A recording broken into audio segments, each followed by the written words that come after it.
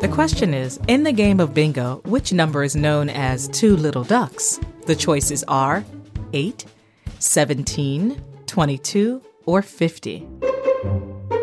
Have the answer? It's 22. Played around the world, bingo is a social game of chance, and it has its own language, known as bingo lingo. The number 2 is known as one little duck, since it looks like a duck on water, while number 22 is known as two little ducks. Murray, I don't know another game as addictive as this one.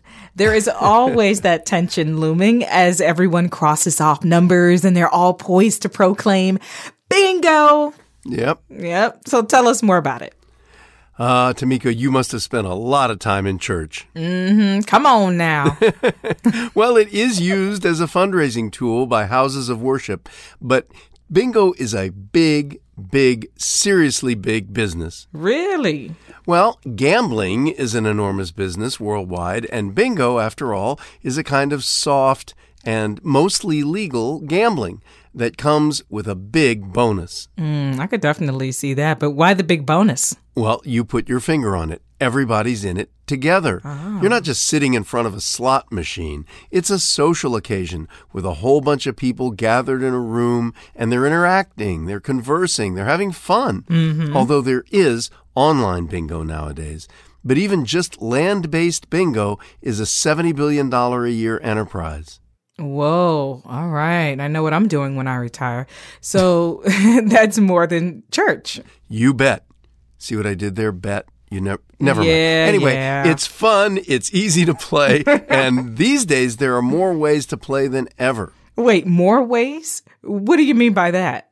Oh my gosh, faster, louder, and with more variety. There's speed bingo, 90-ball bingo, 80-ball bingo, pattern bingo, chat games, penny bingo, linked jackpot bingo, bingo tournaments, and a lot more. My head's spinning with all that bingo. Who knew? Okay, so tell us, where did it start? Oh, as with so many things that are woven into our culture, it depends on whom you ask. It probably originated as lotto in Europe in the 18th century.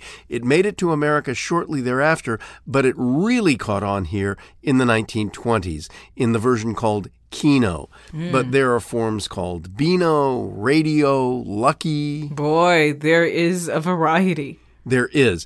And then there is all that colorful language. I mean, I've only dabbled in bingo, so I have to hear under the B, 12, under the G, 56. But the addicts, they'll call numbers like two fat ladies, snakes alive, Valentine's Day, stairway to heaven, tweak of the thumb.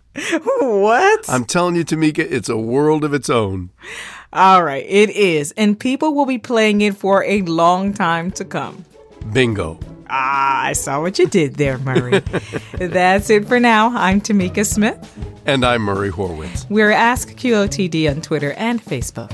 Play along with the mobile app. Just search for Question of the Day in the App Store. Wherever you play, come back tomorrow. Learn something new every day.